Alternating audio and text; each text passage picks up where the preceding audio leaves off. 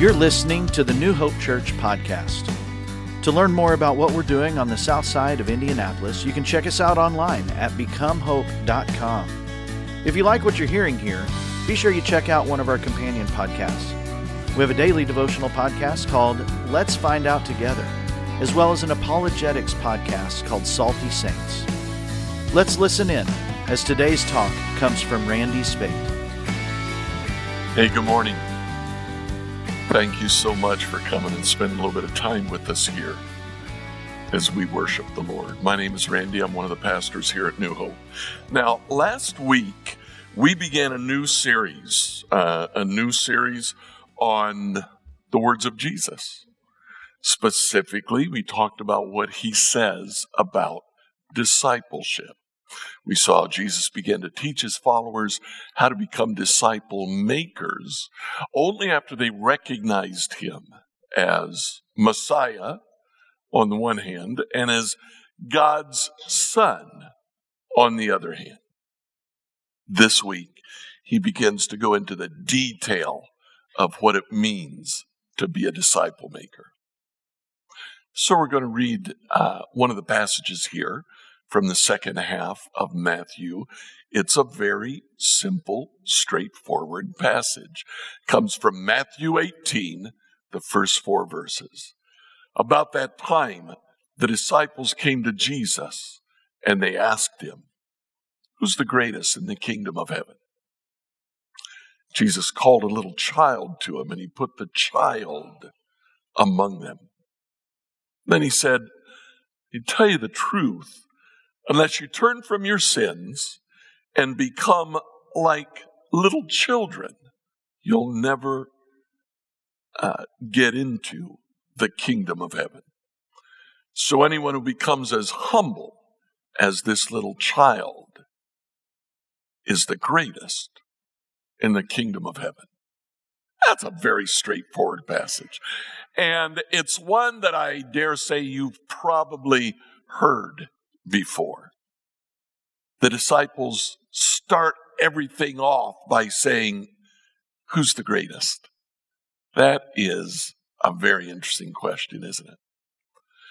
I wonder what it was that they were really asking. There's kind of 2 ways that you can look at that question.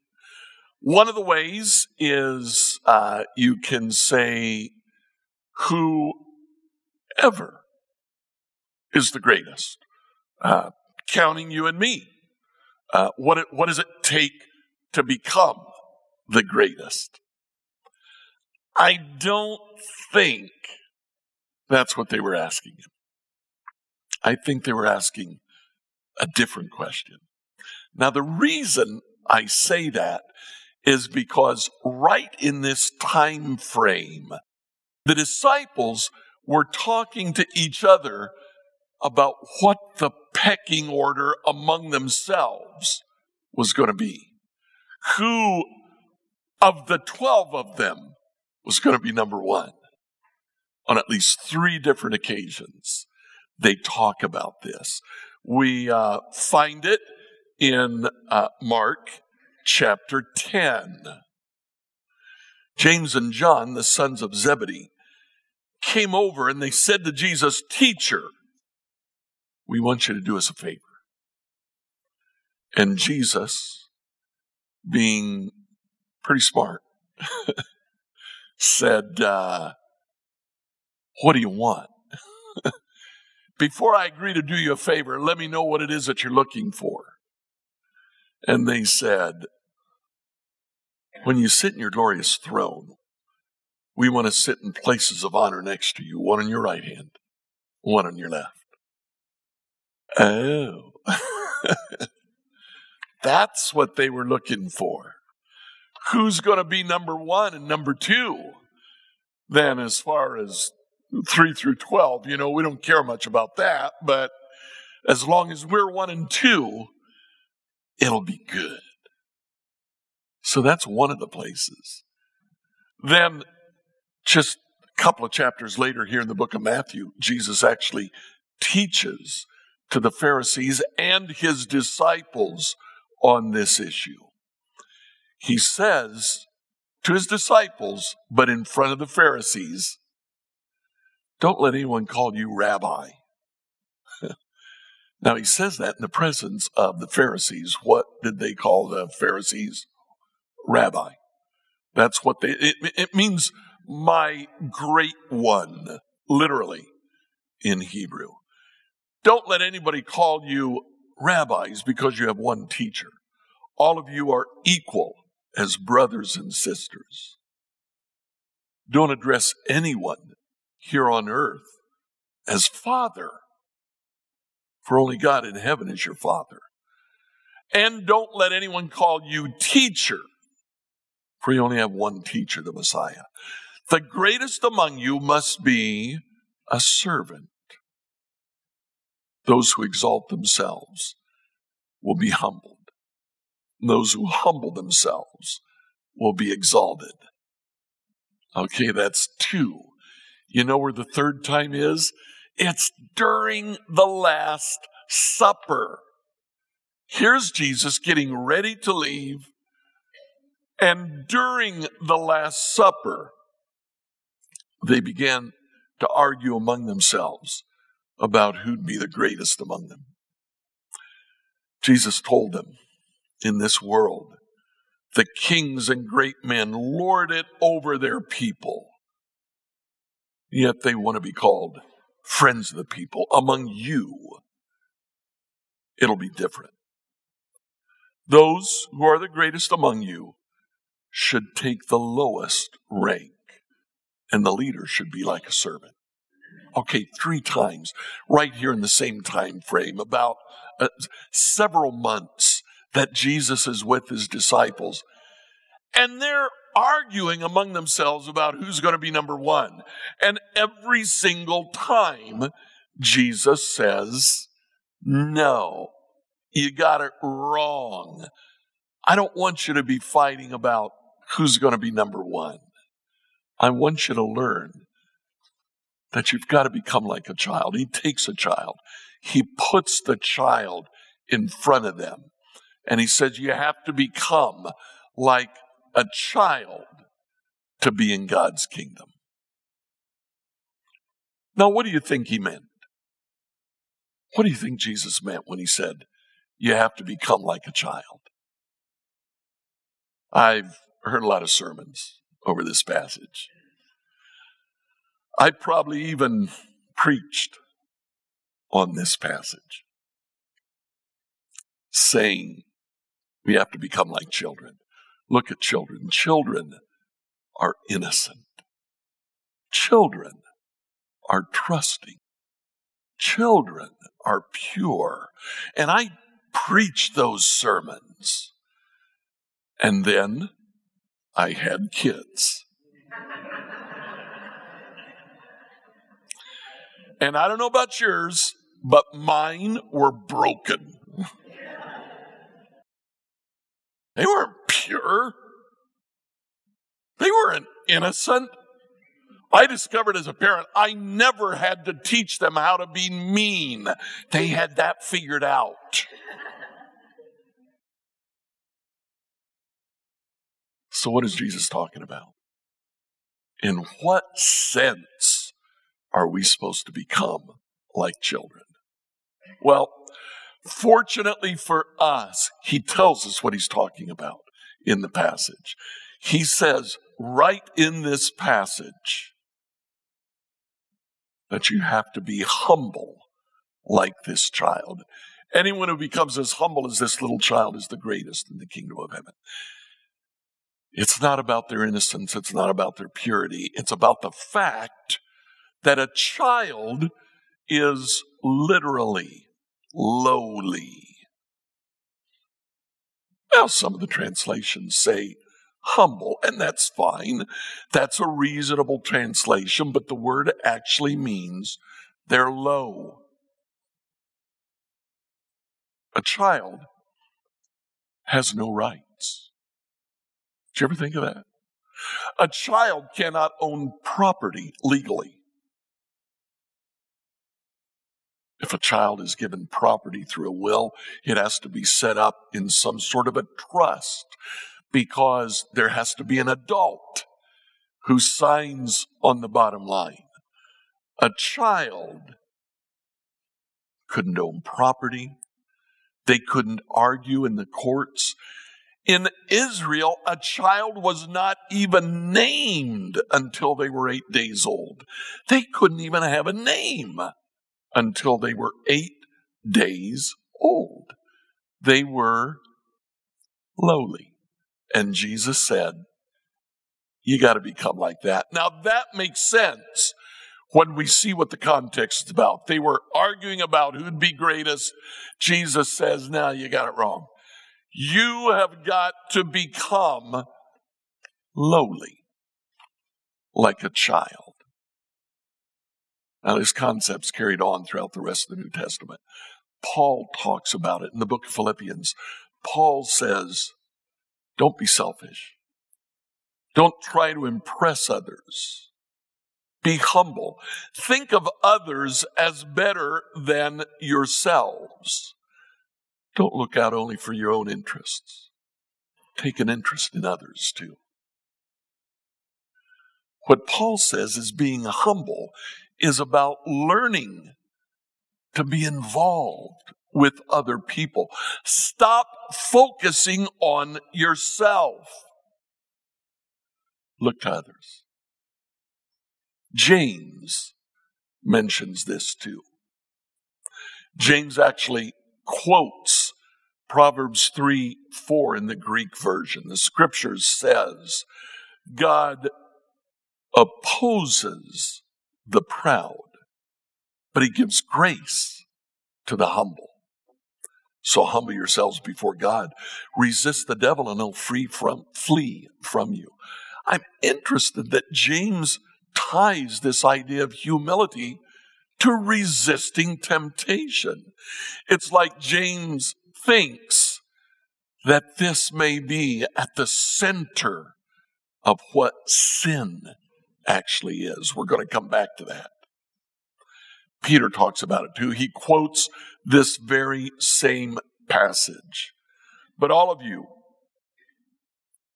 dress yourselves in humility as you relate to one another, for God opposes the proud, and he gives grace to the humble. So humble yourselves under the mighty power of God, and at the right time, he'll lift you up in honor. Now, all throughout the rest of the New Testament, the early leaders of the church apparently felt that this was a key issue. Learning to be humble, learning to lose your pride. This passage in Matthew, Jesus takes a child as an object lesson, and it's all about humility. Now, Jesus doesn't to just call this child lowly and say, we need to become like that. Well, that's good. That's important. You know, I look at that, and I look at what's going around. I look at the way people talk to each other. I look at what we do to each other, and I don't see that. I see people trash talking each other, making sure that you know how good they are.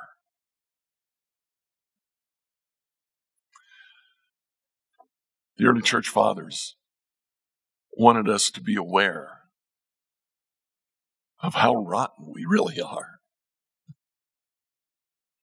They wanted us to be aware that we need God at every moment of every day in our lives. They wanted us to be aware that deep down inside, there was something within us that drove us to God. We need God, because the tendency of our own hearts is to just focus on ourselves. St. Augustine wrote about this principle in a book called The City of God. There, he talks about a principle that he calls incurvatus in se. That means curved in upon yourself. He says the two cities have been formed by two loves. The earthly city is formed by the love of self, even to the contempt of God. The heavenly city is formed by the love of God, even to the contempt of self. The former, in a word, glories in itself. The latter glories in the Lord. Incurvatus in se. It's that tendency that we all have to focus on ourselves, to just be tied to ourselves. And I believe that is the essence of sin. If you look at sin, no matter what it is, you can trace it back to our desire to focus on ourselves. We want the best for me.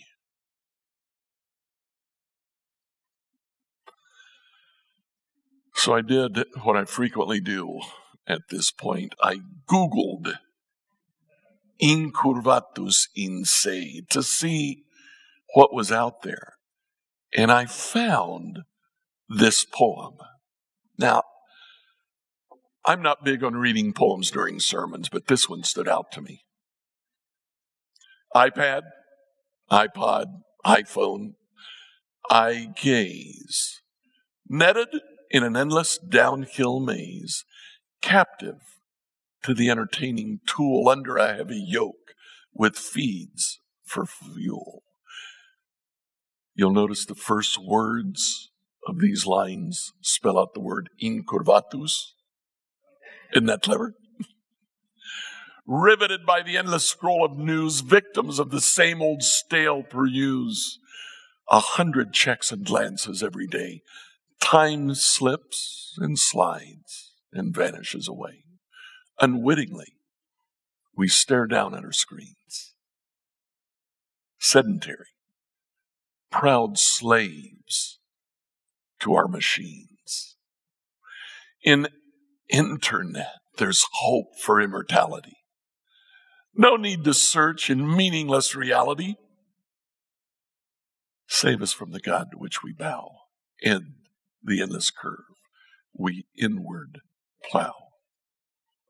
Now, I am not saying that your phone is the source of sin in your life. Your phone is a very useful tool. It's important. I'm glad you have it. And the time that we can spend on our phone, that's great. But come on now. Don't we have a tendency to spend too much time glued to our screens when we very easily could be talking to the person sitting next to us? It's our sinful nature, our tendency to be incurvatus in se, that takes a very good, useful tool and turns it into an addiction that detracts and draws us away from the people around us. It allows us to become even more curved in upon ourselves. Phone usage isn't the only expression of our sin. We have a tendency, just as people, to focus on ourselves. Do you know what? Here in this passage, Jesus calls disciple makers to give up their self-interest, to get rid of that self-focus. Jesus calls us to focus on others. And then, to drive this passage home, he goes on to say, Matthew 18:5, anyone who welcomes a little child like this on my behalf is welcoming me. He goes on to say that our role in life should be reaching out to the lowly, reaching out to those around us who need us. Not focusing on ourselves, but focusing on them. We should welcome the lowly into our homes, into our fellowship, into our churches. There was no advantage for welcoming a child. You welcome an adult, and then they owe you. And you can expect to be paid back when they would welcome you into their homes. But you welcome a child, there's no advantage. Jesus says that is what your life is to be. Reach out to the lowly around you. Reach out to people for whom there is no earthly advantage for you. Reach out to them simply because they have a need, and you can supply that need. We're to welcome the lowly. The disciples were focused on themselves. Jesus wanted them to lose that self-focus. He wanted them to focus on others. Disciple makers focus on others instead of focusing on themselves. So what do we need to do about this?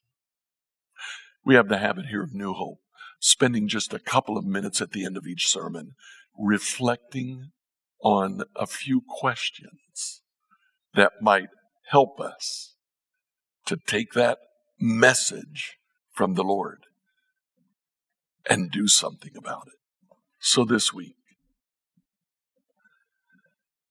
ask yourself, where have I allowed myself to become curved in upon myself? Now, it may be that your life is not totally self-focused. People whose lives are totally self-focused typically are behind bars. But what part of your life has consumed your interest? Where have you allowed yourself to become curved in upon yourself?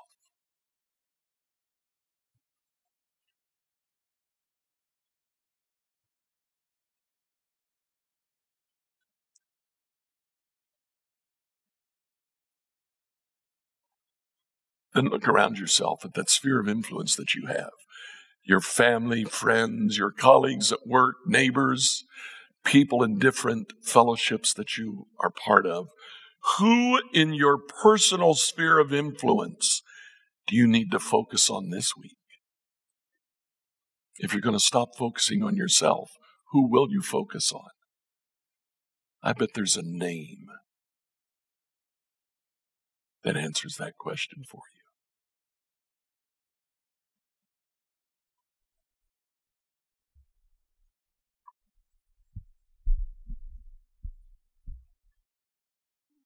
Then, what can you do this week?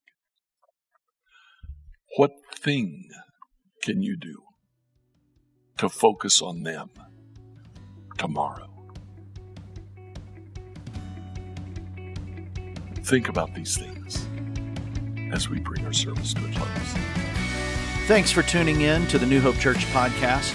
If you would do us a favor and like or subscribe on your favorite platform, we would really appreciate it. Also, if you happen to have any questions, feel free to reach out to us at questions@becomehope.com. Have a great week and know that we are praying for you as you seek to be Jesus in every corner of your world.